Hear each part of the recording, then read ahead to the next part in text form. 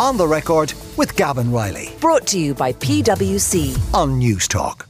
Now, this week An Post launched a new commemorative stamp in honour of Erskine Childers.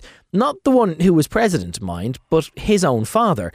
Born in England, a veteran of the British Armed Forces in several campaigns, Erskine Childers the Elder was a fairly unlikely Irish revolutionary, I think it's fair to say. The circumstances of his death, which was a century ago in the week coming, caused a lot of controversy at the time, but his family's search for peace in the aftermath is a really inspiring story, and Donald Fallon, as ever, is here to tell us all about it. Donald, very few comings to power as symbolic as that of President Childers. Yeah, and many listeners will have memories of Erskine Hamilton Childers. He was the fourth President of Ireland, and he followed a man, but he also followed an age. He came after Dev, and his tenure was brief, inaugurated in June 73, dies in November 74. So, a very short presidency. But in other ways, it was kind of symbolically very important, because here was the state, formally led now by the son of one of its kind of earliest political opponents. The idea that someone whose father had met his end in front of a firing squad in November 1922 could go on to lead the state was extraordinary. So Erskine Childers, the president that many listeners will remember, he was a child of the Irish Revolution. His life had been shaped by it, a very happy upper middle class childhood in Chelsea, given up for a life in the shadows of the Irish Revolution, in which his dad was a key propagandist. But this week, this beautiful new stamp by Mick O'Dea. I'm a great fan of Mick O'Dea. Yeah, it's gorgeous. Formerly head of the Royal Hibernian Academy, marks the centenary of the execution of Erskine Childers Sr. And look, we've gone into this difficult part now of the decade of centenaries. Well, yeah. If only we could have all ended it holding hands at Belnham Law saying, all is forgiven. Yeah. But now we're not merely into Civil War centenaries, we're into Civil War execution centenaries. Yes, and that's a different thing. Which is a tricky part of the decade to try and navigate. Erskine Childers the Elder, officially I think Robert Erskine Childers, to try and distinguish him from Erskine Hamilton Childers, his son who became the president. He wasn't the typical kind of prisoner who ends up behind a firing squad, because, as you mentioned there, his upbringing was very, very British. Very British. He's born in London's Mayfair in 1870, and he went on to study at Cambridge.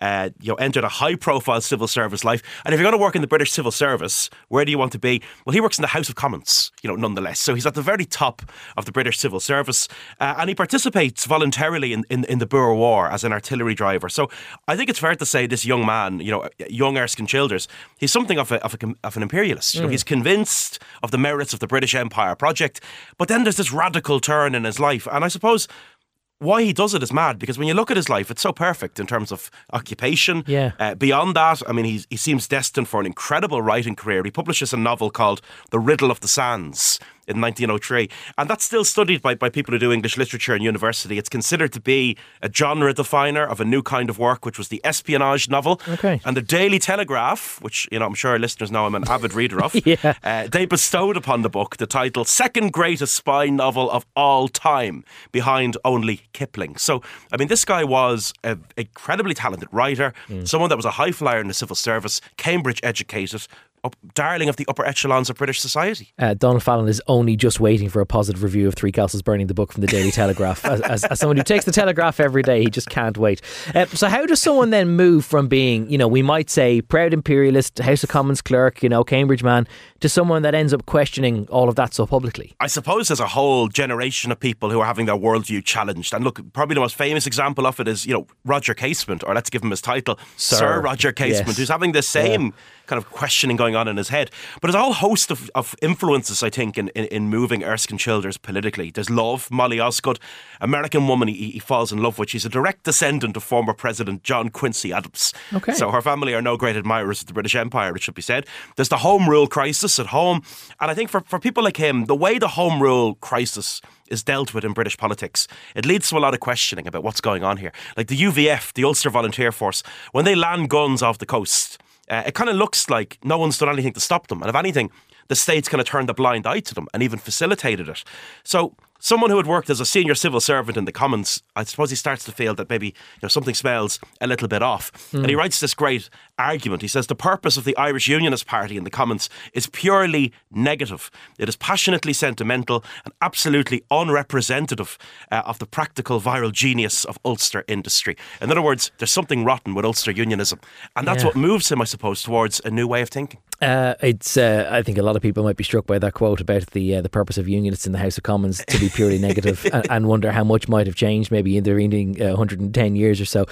Not only though was Childers horrified that the UVF, as you mentioned, are landing guns off the Irish coast, but then he thinks that actually he ends up going full circle and says, well, the only right thing to do then would be to help nationalists go and do exactly the same thing. I think it's bonkers that the guy who writes the great espionage novel of his age then involves himself in an incredible act of espionage himself. You know, him and Molly are centrally involved in the Howth gun running. And I suppose the idea is, well, if the UVF have armed themselves, Pearse has a great line. Pearse says, the only thing more ridiculous than an Ulster unionist holding a rifle is an Irish nationalist without one. Yes. So they kind of take it on themselves to arm themselves. They go to an arms dealer in Hamburg, they buy 1,500 Mauser rifles, 49,000 rounds of ammunition. 49,000. They bring it, optimistic, and they bring it all into Ireland in multiple locations, but most famously at Howth, which is extraordinary. You know, that the author of The Riddle of the Sand is now landing guns off the Irish coast. Yeah. But he goes back to Britain. He serves in the Great War effort, and then, not for the first time, he grows totally disillusioned with British policy in Ireland after 1916.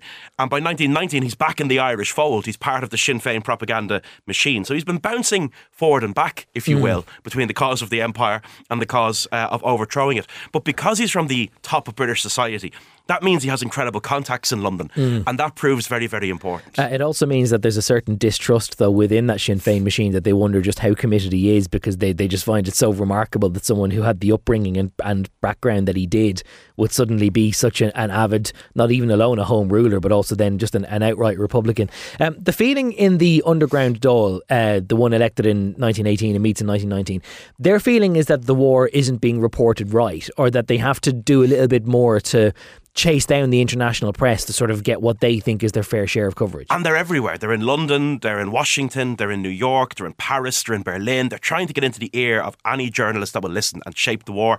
And he's a great line, Childers. He doesn't like how the war is being reported. He says it's being reported as a stab in the back rebellious province, which didn't help in the Great War. You know, we have to challenge that idea.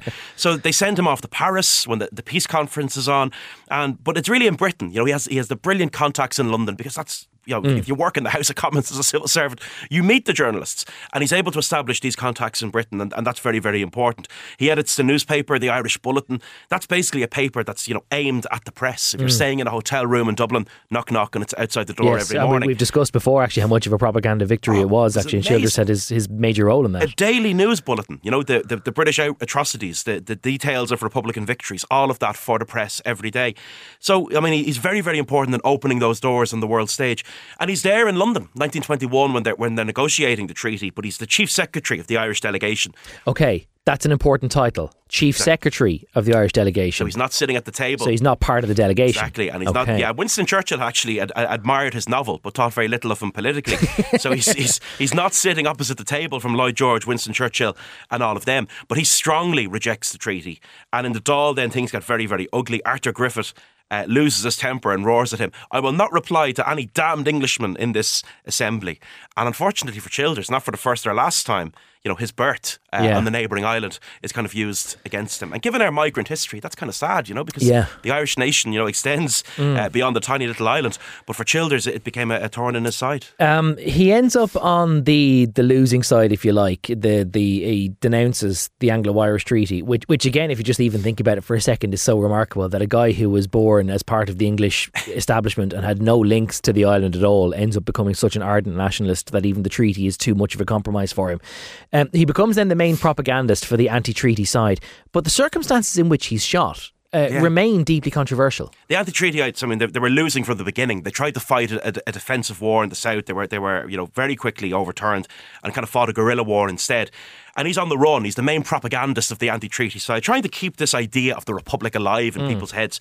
But he's eventually arrested in November 22. And what's mad about it is they charge him with possession of a small pistol, because to be found in possession of arms was reason for execution. Yeah, but because this being, you know, the time of a civil war, so that's fair enough. Yeah. What's so weird is the little pistol that he has on him in Better and Happier Times was actually a keepsake, a memento from Michael Collins. So, you know, imagine, something that had been given to you by a former friend. So there isn't, of course, we will never know for certain, but if you think about it in that light, there's no reason to think that this was something that he ever planned to fire. This is a memento from a fallen comrade. Which is extraordinary. Yeah, it's absolutely extraordinary. But, I mean, the executions had begun. in November, in that very same month. And primarily they were kind of rank and file anti-treaty Republicans originally. Fellas that were found in possession of arms, 18-year-old kid, James Fisher, one of the first. But the executions were becoming kind of increasingly controversial for all kinds of reasons. But yeah, I mean, it's extraordinary that someone as high profile as him early on put before a firing squad.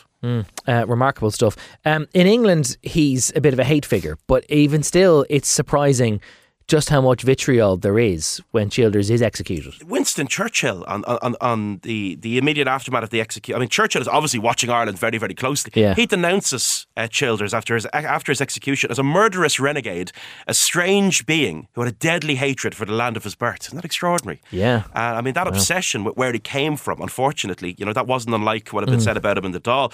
But I love his final words. I think they're some of the greatest final words in Irish history.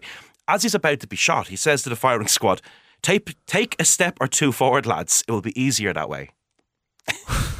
I don't know what to make it. Like, is he just such an esteemed gentleman that he's like, listen, lads, don't put yourselves out. Like, if you're going to kill me, you may as well do it closer to point blank. There's no reason doing it from. How do you find the composure to say something like, take a step or two forward, lads? It'll be easier that way. It's also just striking in passing because these are the words of Winston Churchill in 1922, and then you fast forward 23 years later, and he still can't get it into his head that Ireland has this own sense of nationhood and that it won't join in the war effort second time around, and that he just still finds it all so difficult to deal with. And this is something he's grappling with for 2 decades plus.